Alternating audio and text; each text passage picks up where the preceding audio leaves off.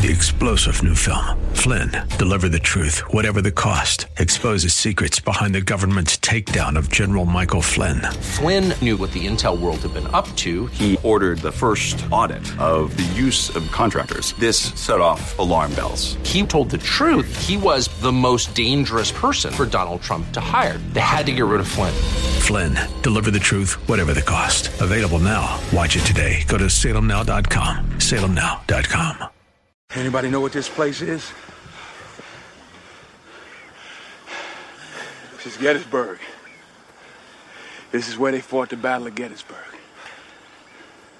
50,000 men died right here on this field, fighting the same fight that we're still fighting amongst ourselves today. This green field right here is painted red, bubbling with the blood of young boys. Smoke and hot lead pouring right through their bodies. Listen to their souls, man. I killed my brother with malice in my heart. Hatred destroyed my family. You listen. Take a lesson from the dead. If we don't come together right now on this hollow ground, we too will be destroyed. Just like they were. I don't care if you like each other or not, but you will respect each other. And maybe, I don't know, maybe we'll learn to play this game like men.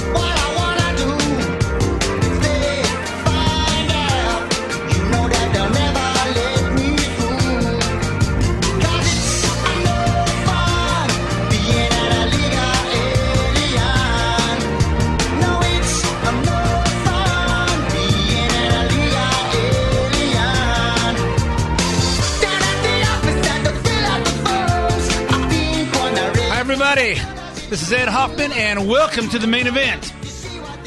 No, it's no fun being an illegal alien, especially when the ICE squads are coming to get you over the next couple of weeks, I guess starting on Sunday, and apparently they don't care if anybody knows about it because the Democrats keep warning everybody, you don't have to answer the door, you don't have to do this.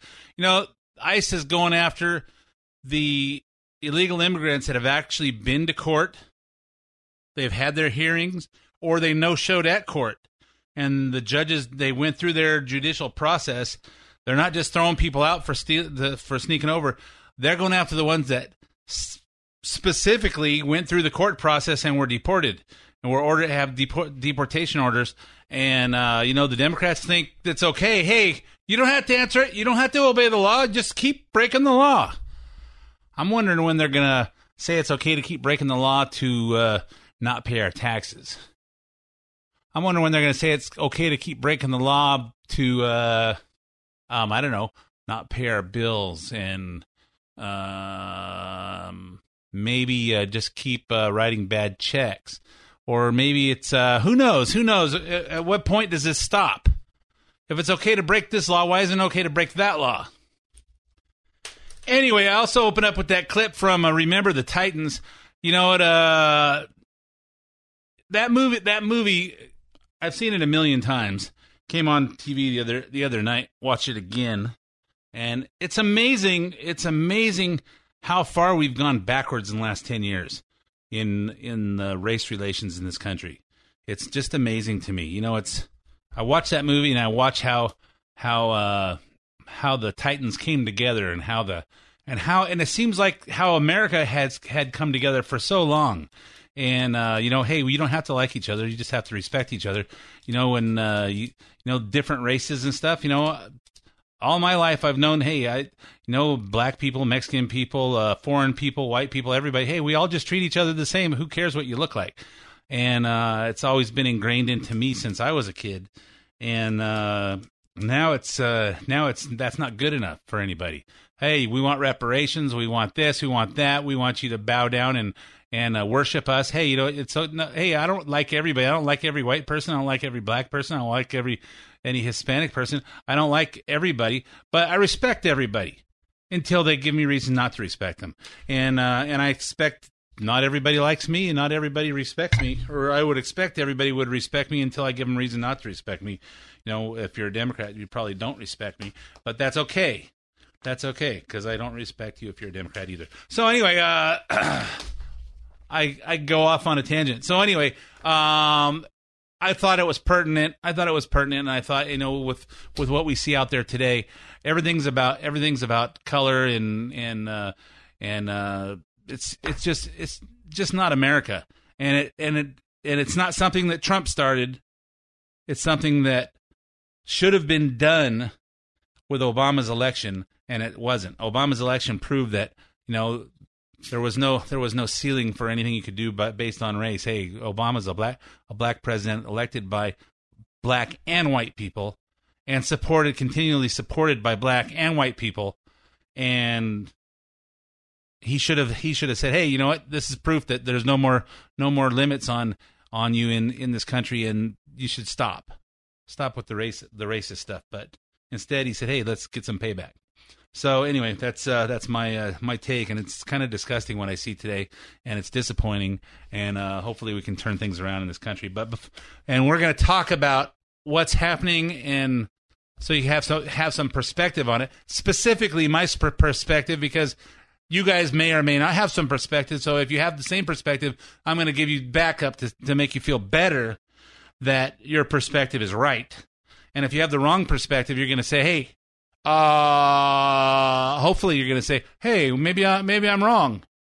More than likely you're going to say, hey, that Hoffman guy is full of it. So, but anyway, in either case, I've got the mic. Enjoy it. So anyway, before I go on, let me introduce myself. My name's Ed Hoffman with Summit Funding. If you're interested in getting involved in any of the fantastic opportunities that are real estate, and believe me, with the way rates are right now, there's some great opportunities in real estate. If you need financing, call me toll free at 855-640-2020. That's 855-640-2020. One last time, day or night, toll free, area code 855-640-2020. If you want to get in touch with me, but you don't want to talk on the phone, for whatever reason, you want to creep up to me and you want to just kind of put your toe in the water and see what kind of reaction you get first, then go to edhoffman.net, edhoffman.net. Find the Summit Funding logo, click on that, and fill out the forms to tell me how much information you want me to have and tell me how much information you want back. You'll hear back from either myself or one of my talented teammates, Eric Marquez, Alex Rojas, Cody Bradbury, Aaron Fredericks, or Brian Goodman, and we'll help you find the missing pieces to your real estate financing puzzle. If there's anything that you want repeated, you heard this, you want someone else to hear it, you want to share it, or you missed part of it, also go to edhoffman.net, click on the podcast page.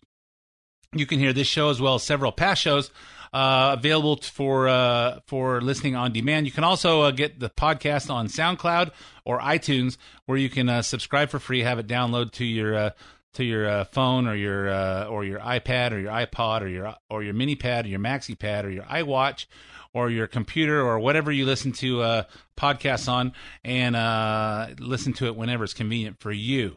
Follow me on social media. At Ed Hoffman is my Twitter, and the Facebook page for the show is facebook.com/the main event Ed Hoffman. And if you want my personal Facebook page, you can find me. just find me. I'm sure there's a lot of Ed Hoffmans in this country. Mine has a picture of me on it.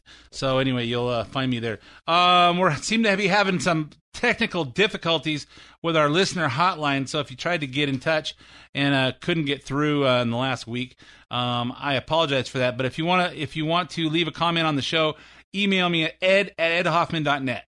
Don't call the other number unless you want to talk about mortgages, or send me an email at edhoffman, ed@edhoffman.net, and I'll be sure to read your message. And maybe I'll just talk about it, and I'll let you know next week when we got our listener hotline back on. Change phone systems over, and there's so technical difficulties there. So let's talk about what's happening in the last week. Ross Perot, the Texas billionaire, whose 2 presidential campaigns captured a populist sentiment that paved the way for the eventual election of a candidate like Donald Trump, died this week at age 89.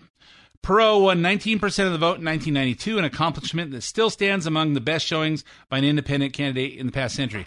I think Perot could have won in 1992, but he got out and then got back in. So he was, I remember in 1992, I bought Perot shirts for my kids.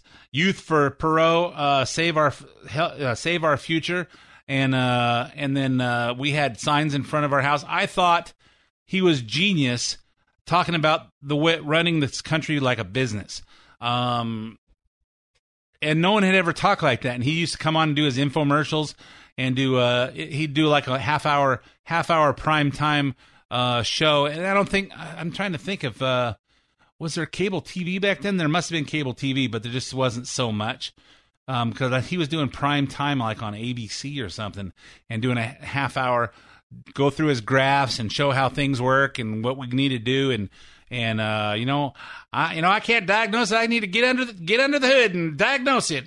And I just thought it was, hey, we need to run this country like a business. He made a case for it. And but apparently he backed out, said he was getting some death threats or people threatening his kids, and he backed out.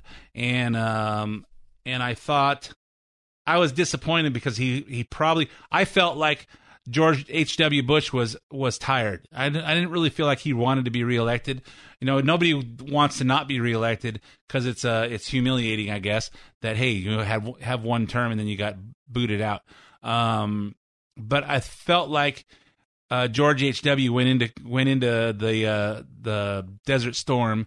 He liberated Kuwait, and as he's going towards liberating Iraq, everybody complains that, hey, you know what? You said you're going to liberate Kuwait. Okay, you did that. Now back off. And he did. Okay, we'll do that. And then he kind of cut and run for the Iraqis, and left them all to. Left everybody to get kind of abused by Saddam Hussein, and I think he lost a lot of credibility there. And then at some point he raised taxes, and I thought he was. I think he was beat up. And Bill Clinton, clearly a sleazebag, and back then it says, hey, Trump, Perot's our guy, and so I was promoting him. That's probably when I really got the most involved in politics, was because I said, hey, I see this country needs change. Speaking of the similarities between Ross Perot and Trump, listen to this clip from Ross Perot during the first run of the presidential election in 1992. I suggest now that our number one preoccupation is red ink in our country, and we've got to put our people back to work so that we can afford to do these things we want to do in Russia. We cannot be the policeman for the world any longer. We spend $300 billion a year defending the world.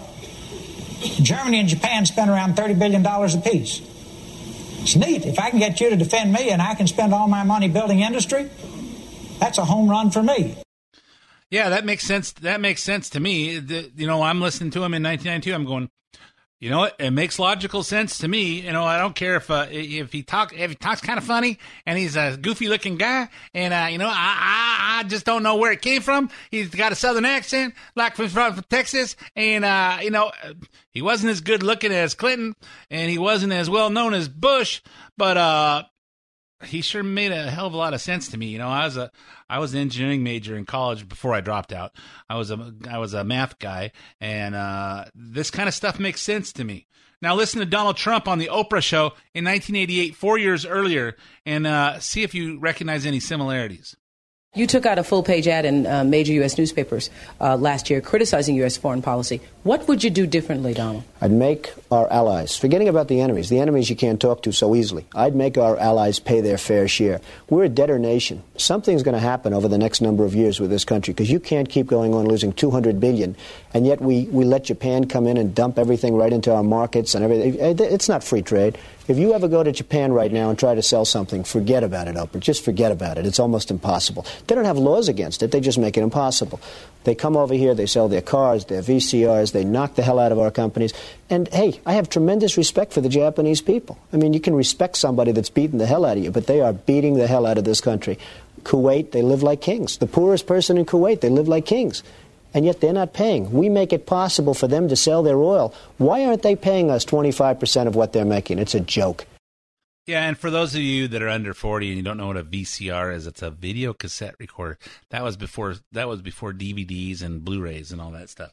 So that was a thing that we had back then. Big cassettes, and there was even a Betamax, a little bit smaller cassettes. And that was the way it was in the 90s. So anyway, I wonder, did Perot listen to Trump and go, or was Perot already knowing that stuff and he just didn't have the platform? So think about it. Trump was 42 years old at that time, probably not ready to run for president, had some good ideas, was clearly thinking about things, but wasn't clearly not ready to run for president. Perot was 62 4 years later. So when he ran, and say, hey, you know why young guys don't get elected president very often? Because they're young. And I'll tell you that, it's wisdom that you get from experiencing life that makes you understand. It's so easy to see what it means to how to be a good parent when you're a grandparent, because by that time you've already raised your kids to being adults, or at least close to adults, depending on how old they are when they have your grandkids. But you get through the baby stage and the toddler stage and the little kid stage and the preteen stage and the adolescence and all that stuff, and you get them into being adults, and you deal with that. And especially if you actually get them to move out and pay their own bills, there's really a lot of stuff you learn teaching your kids. And then when your kids have kids, it's clear that God had a messed up sense of humor, because when we're young, we don't have any idea how to be parents. And then when we're old and we have a clear idea how to be parents, we don't have the energy to keep up with those little kids. So there's something, it should have been designed different, but it wasn't. So I guess that's so grandparents can teach parents how to do things, and of course they don't listen anyway, but at some point they do. So anyway, one more clip from Ross Perot. Here's the infamous giant sucking sound prediction. Now think about this before we play this. That it doesn't sound so far-fetched now, 27 years later, but think about this. Minimum wage at that time was $4.25. So as Ross Perot describes this, think about, he's talking about in a time when $4.25 was minimum wage. Listen to what he says. To those of you in the audience who are business people, pretty simple. If you're paying $12, $13, $14 an hour for factory workers, and you can move your factory south of the border, pay $1 an hour for labor, hire a young 25, let's assume you've been in business for a long time, you've got a mature workforce. Pay $1 an hour for your labor, have no health care, that's the most expensive single element, making a car, have no environmental controls, no pollution controls, and no retirement, and you don't care about anything but making money, there will be a giant sucking sound going south. Yeah, there will be a giant sucking sound. And think about this. From another context. Okay, $4.25 was the minimum wage. He's not talking about factory workers making $4.25. He's talking about factory workers making $12, $13 an hour. Because guess what? Minimum wage is not how you raise a family. Minimum wage is where you start out right after high school or right in high school. And then you work up to factory workers. Factory workers are where you go. You do manual labor. You don't have a college degree. You go in there. You work your way up into factory workers, warehouse workers, and you do that stuff. And you eventually work your way up and make $12, $13 an hour. Three times what the minimum wage is. That's how you support a family. You don't say, hey, minimum wage should be enough to support a family. It shouldn't, because that's what you start out, people with no experience. So anyway, Ross Perot, rest in peace, buddy. You were an inspiration for a lot of people in this country, and clearly a awakening for many people. So we started off talking about a good man. Now we have to talk about a bad man. Finance mogul Jeffrey Epstein was indicted Monday for running a sex trafficking enterprise between 2002 and 2005, allegedly paying underage girls to have sex with him at his homes in Manhattan Beach and not in California, Manhattan and Palm Beach. Court documents said Epstein paid associates to lure girls to his residences. One victim who appeared on the Today Show said Epstein's recruiter was a woman who lured her away from her Manhattan high school when she was 14. So Epstein, 66, was arrested, who was in 2002 was 49. So he's 66. He was arrested at Teterboro Airport, New Jersey, while still aboard his private jet returning from Paris. He was landed. According to the court filing, federal agents executed a search warrant of Epstein's mansion in New York City that same night and seized a vast trove of lewd photographs, including those of underage girls. Epstein is charged with one count of trafficking of minors and one count of conspiracy to engage in sex trafficking of minors. One count? Is that all? Or is that maybe there's only one person who will testify? He could face up to 45 years in prison if convicted of both counts. Later in the week, his legal team requested house arrest. Epstein's trafficking activities have been open secret on the internet and in social circles for years, with his privately owned island in the Caribbean, which is Little St. James, going by the nickname Orgy Island. And another open secret is that one of the most famous people to fly on Epstein's jet, which also had implicating nickname of the Lolita Express, is none other than former President Bill Clinton. Here's how Clinton's spokesman is explaining away the connection. President Clinton, hold on, let's quote this. President Clinton knows nothing about this terrible crime Jeffrey Epstein pleaded guilty to in Florida some years ago, or those with which he has been recently charged in New York. I want you to listen to me. I'm going to say this again. I did not have sexual relations with that woman. No, he probably has nothing. He knows nothing of these. Knows nothing at all. And we believe him. Okay, we continue. In 2002 and 2003, President Clinton took a total of 4 trips on jet. This is still part of his spokesman saying, in 2002 and 2003, President Clinton took a total of 4 trips on Jeffrey Epstein's airplane. 1 to Europe, 1 to Asia, and 2 to Africa, which included stops in connection with the work of Clinton Foundation. Yeah, work of the Clinton Foundation. I think the work of the Clinton Foundation is just evade taxes for paying money to other corporations that pay Bill Clinton and Hillary Clinton and Chelsea Clinton. Staff supporters of the foundation and his Secret Service detail traveled on every leg of every trip. He had one meeting with Epstein in his Harlem office in 2002, and around the same time made one brief visit to Epstein's New York apartment with a staff member of his security detail, who probably had sex with somebody too. I put that little piece in there. He's not spoken to Epstein in well over a decade and has never been to Little St. James Island. Yeah, right. Epstein's ranch in New Mexico or his residence in Florida. But that was their whole statement. Okay, but here's going back to reporting. But the flight records published by Gawker in 2015 suggested that Clinton took at least a dozen separate flights on Epstein's plane. 1 year later, Fox News reported that the flight records showed President Clinton had flown at least 26 times on Mr. Epstein's plane. I heard 27. That's a lot more than 4. Even Nancy Pelosi's activist daughter is warning her fellow libs to be prepared. This Epstein case is horrific, and this is her tweet. This Epstein case is horrific, and the young women deserve justice. It is quite likely that some of our faves are implicated, but we must follow the facts and let the chips fall where they may, whether on the Republican or Democrats. Hashtag we said enough. Hashtag me too. Meanwhile, Meanwhile, the media wants to focus on the connection between Epstein and President Trump, who only knew Epstein as a fixture in Palm Beach. I knew him like everybody in Palm Beach knew him. I mean, people in Palm Beach knew him. He was a fixture in Palm Beach. I had a falling out with him a long time ago. I don't think I've spoken to him for 15 years. I wasn't a fan. Yeah, so everybody knows everybody, and everybody drops names of rich people. If you're a billionaire, you know other billionaires. And he also has made a hey, he likes beautiful women like me, and some of them are on the younger side in an interview. But, he didn't fly on the plane like Clinton, and Trump banned him from Mar-a-Lago for trying to recruit one of his underage employees. He filed court papers to ban him from his club in 2011, and I think that says something for Trump. Anyway, hey, I'm out of time for part one of the main event. Stay tuned for 5 minutes of traffic, sports, weather, and commercials, and I'll be right back with more of this.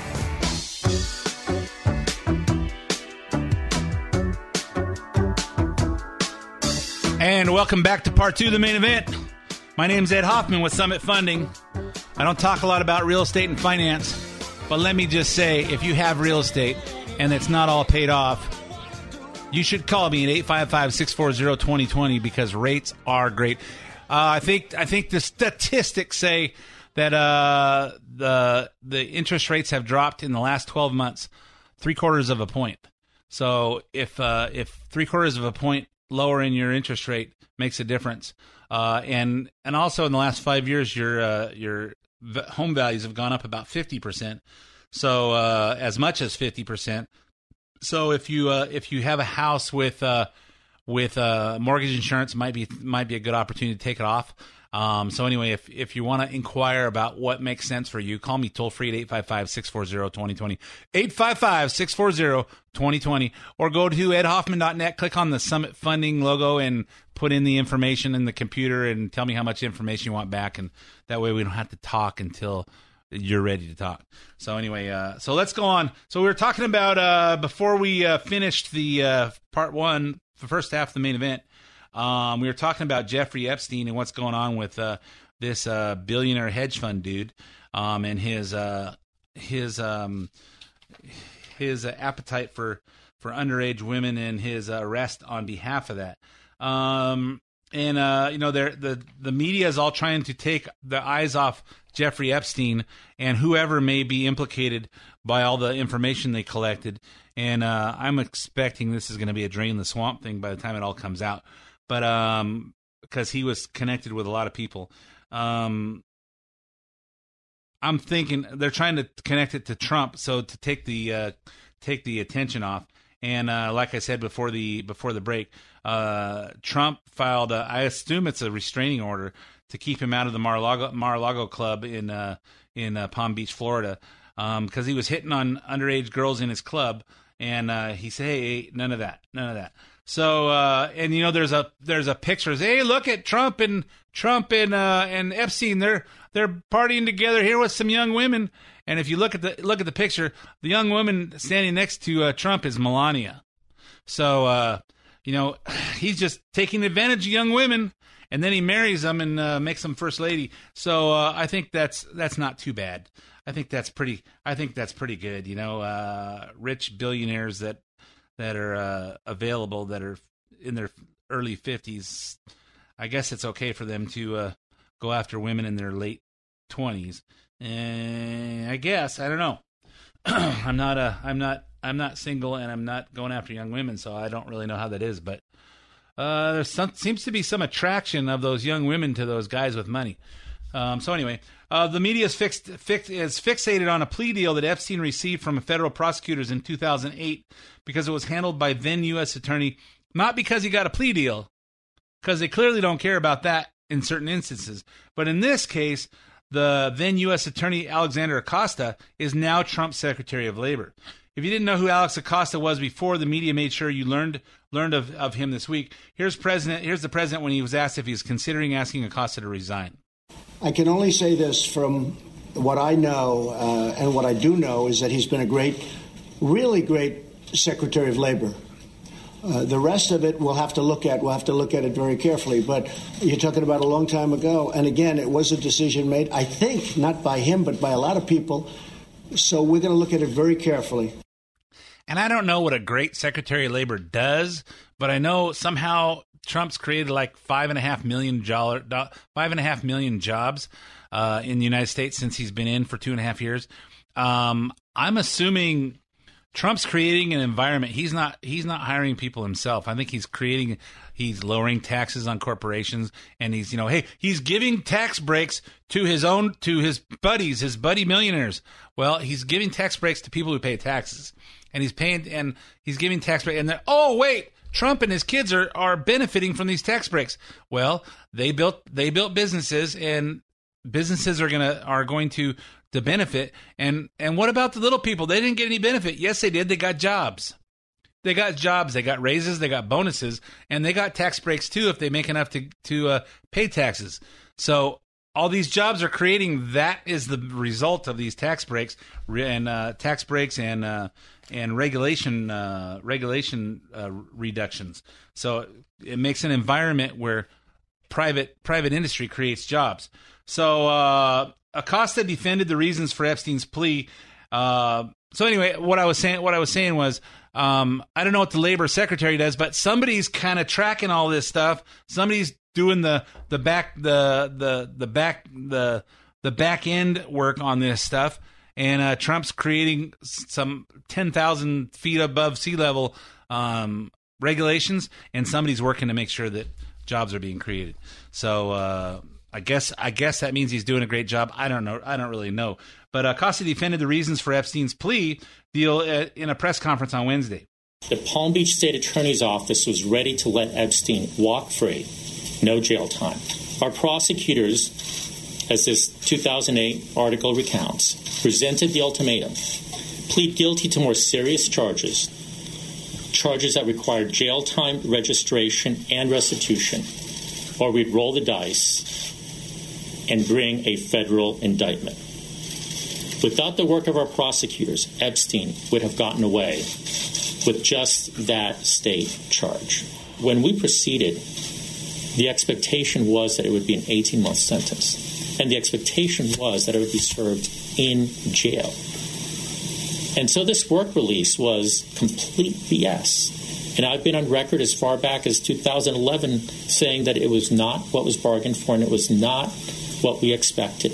I understand what the victims say, and I'm not here to try to say that I can stand in their shoes or that I can address their concerns. I'm here to say we did what we did because we wanted to see Epstein go to jail.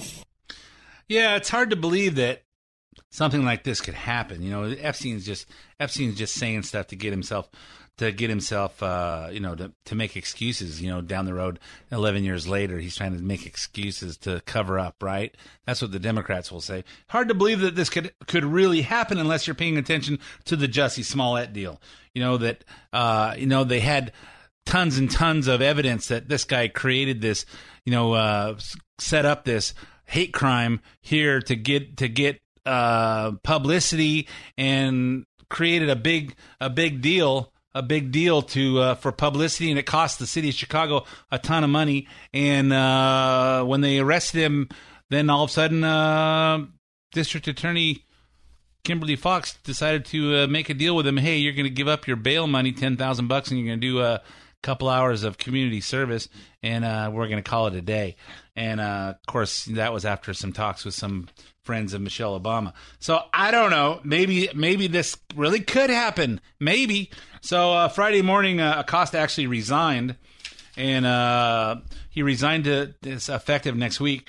Trump tweeted Friday morning. Alex Acosta informed me this morning that he felt the constant drumbeat of press about the prosecution, which took place under his watch more than 12 years ago, was bad for the administration, which he so strongly believes in, and he graciously tendered his resignation.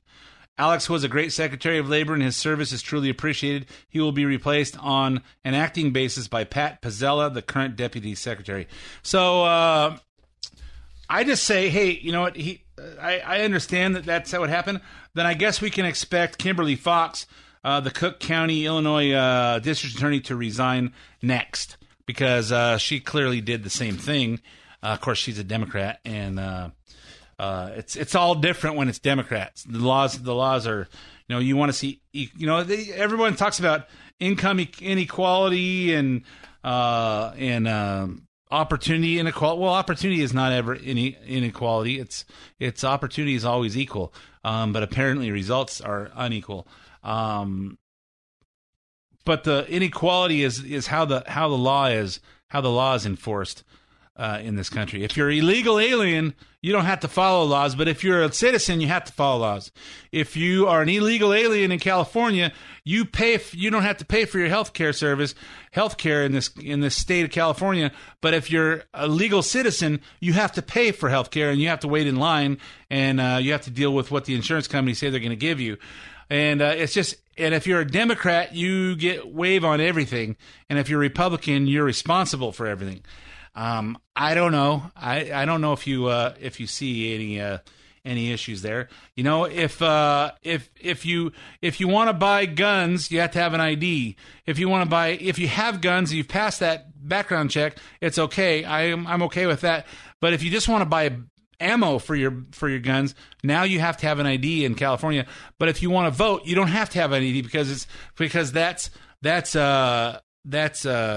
voter suppression. I don't know why buying ammunition for your guns, which is a constitutionally protected right to bear arms and protect yourself, why is that not suppressing of our constitutional rights to protect ourselves when they're requiring ID to buy ammo?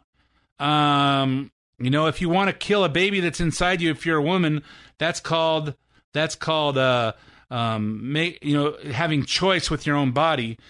But if you need pain meds or any certain medications, no, you can't have those because the doctors are going to be the doctors can't even prescribe them to you because they're under scrutiny of losing their license to practice medicine. But if you want to smoke weed and get behind the smoke weed, in which you get behind the wheel of a car, and who knows what you can do to damage yourself and everybody else on the road, well, that's legal. And if you want to drink as much alcohol as you want, and you can get addicted to weed, you get addicted to alcohol, you can get addicted to all that stuff. Now in Colorado, they just made magic mushrooms, which is a hallucinogenic, legal. That's okay. But if a doctor wants to prescribe you pain medication for any ailments that he describes you have, that's not okay. I don't see where the equality in the enforcement of laws is, in the enforcement or in the granting of rights in this country are. I don't see where that comes to play. And you know what? And granted, having those freedoms in this country, there's going to be people that abuse them. Hey, you can go buy alcohol if you're 21. Some people are going to abuse that and drink and drive, and some people are going to become alcoholics. But that's part of the freedoms. And some people are going to smoke weed and drive, and they're going to kill people, and that's part of the freedoms. And if the doctors are free to prescribe pain medication or that to people with chronic pain, there's going to be some doctors that are going to take advantage of that, and maybe they're going to let people buy prescriptions even when they just want to abuse the drugs. There's going to be some of that, and that's part of our freedoms. I went to a seminar in 2008, a real estate wealth seminar, and Donald Trump was the keynote speaker on Sunday night, and Tony Robbins on Saturday night, and there was all kinds of speakers all throughout the weekend. But one of the speakers on Saturday was Alan Greenspan, and one of the things that he was asked was, what do you do to prevent another mortgage meltdown from happening in the future? And he didn't say what you do. He said, fraud and corruption are a byproduct of our freedoms. As long as we have the freedoms we have, there's always going to be people that take advantage of those freedoms to their advantage, and they commit fraud and corruption, and they corrupt it and do the wrong things. They created subprime mortgages because they wanted to help people that couldn't quite qualify for loans, to make it easier for them to qualify for loans. But then that made it easier for everybody to cheat. And before you know it, people are doing cash out refinances to, as they're artificially pushing the value of houses up. Now people have so much equity. Well, let's pull money out. I'll just state my income higher, and pull out all this money and buy me a Cadillac Escalade for cash, and I'll buy me a new boat for cash, and I'll buy all this stuff for cash. And when the market collapsed, the banks couldn't take back the Escalades and the boats, or the vacations, or whatever they did with that money. They could only take back the house, and the houses shrank in value. So all that fantasy equity that was there went away and almost destroyed the whole economy. So it was a bad product to be out, and of course, fraud and corruption are part of our freedoms, but that remains the same. So anyway, let's go on. There's only a few things Nancy Pelosi and the freshman women in Congress agree on these days. More on that in a minute. But one thing they do agree on is that asking a question about U.S. citizenship on the 2020 census is an evil racist act. Even though no one seemed to think so for 40 years, and the question was on the census from 1960 to 2000. Why do we get rid of the question? In 2000, the government phased out the long-form questionnaire that accompanied the census for randomly chosen residents, and the citizenship question was on that questionnaire. When the next census happened in 2010, the Obama administration did not opt to bring the questionnaire back. So some background on it. With the 2020 U.S. Census scheduled for printing in July, Trump administration has been quietly working to have the question added. As usual, various federal judges made rulings against it. On June 27th, the Supreme Court upheld the lower court rulings and issued a 5-4 ruling rejecting the Trump administration's reason for adding the question as pretext, which means he wants it for some ulterior motive, and being contrived, meaning it's deliberate. He's it's deliberate. He wants to know how many illegal aliens are living here.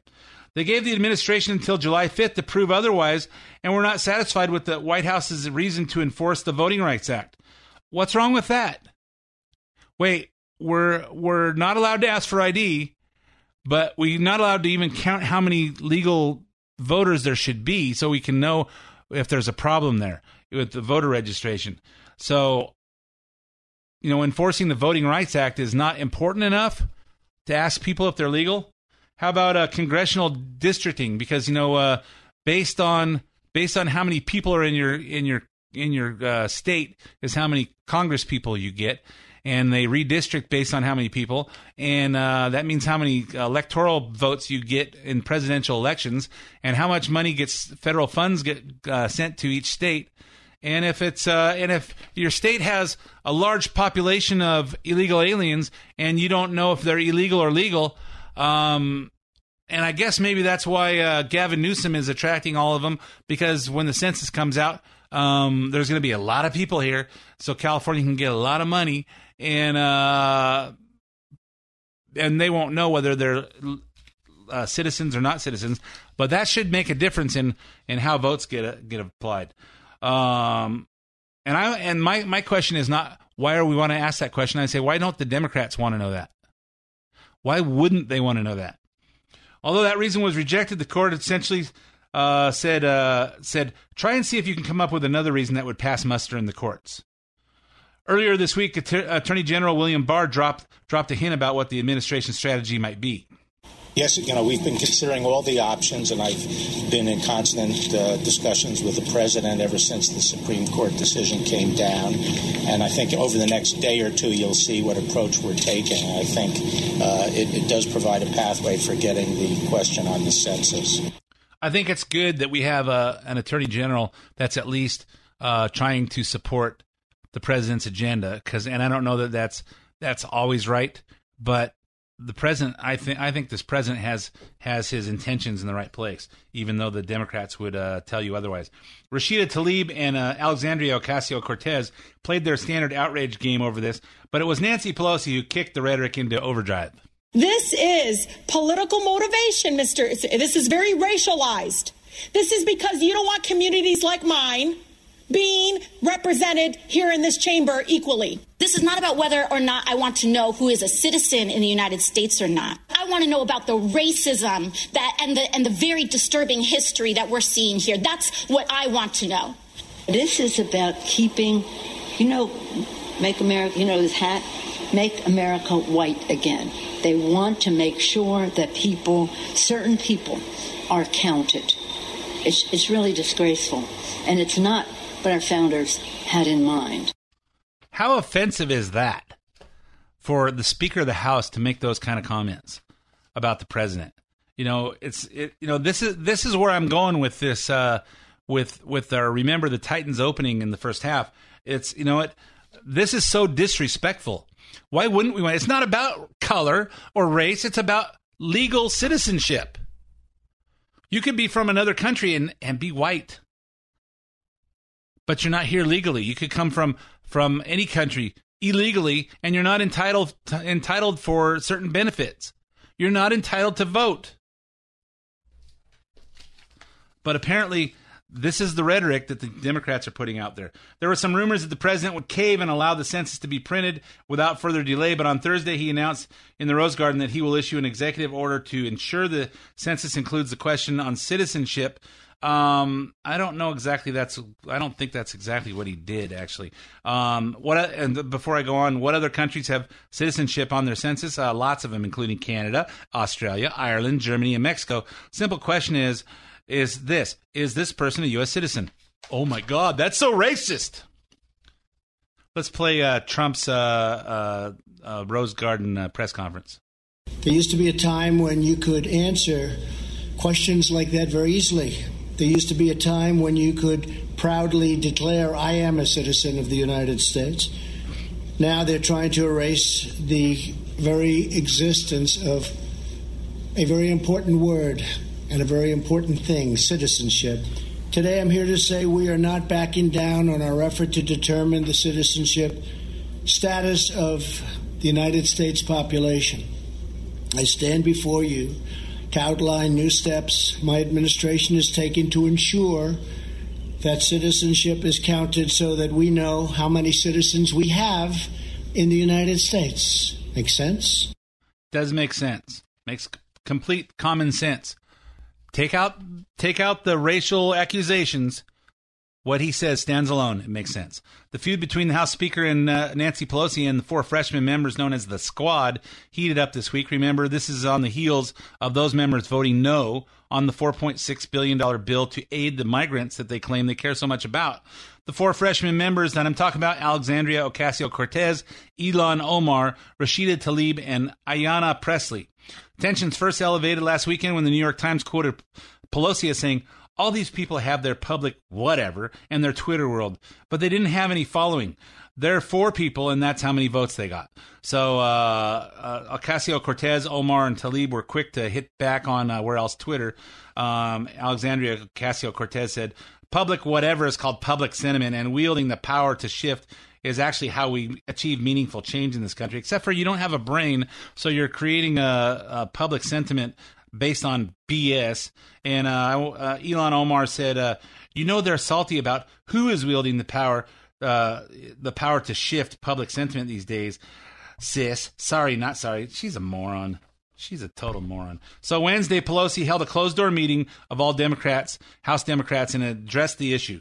According to someone in the room who spoke anonymously to Politico, Pelosi's remarks to her members included, don't play into the GOP's hands. Every day, some of our members have to fight the fight for their re-election in their districts. It makes sense for what we can do for the American people if we have the majority. Without that unity, we are playing completely into the hands of the other people. That means Republicans. Next, she said, we're a family and we have our moments. You got a complaint? Come talk to me about it. Do not tweet about our members and expect us to think it's just okay. She concluded her comments by saying that when someone is tempted to publicly badmouth another Democrat, think twice. Actually, don't think twice. Think once. And I kind of wish someone in the Republican Party would say that. I think Reagan did. According to the same source, Ocasio-Cortez arrived late to the session and did not speak, but she sure spoke on Wednesday to the Washington Post when she actually accused Nancy Pelosi of singling her out because of race. And they quoted her, the persistent singling out It got to a point where it's just outright disrespectful. The explicit singling out of a newly elected woman of color. Okay. The next day, she quickly denied it while exiting the House chamber.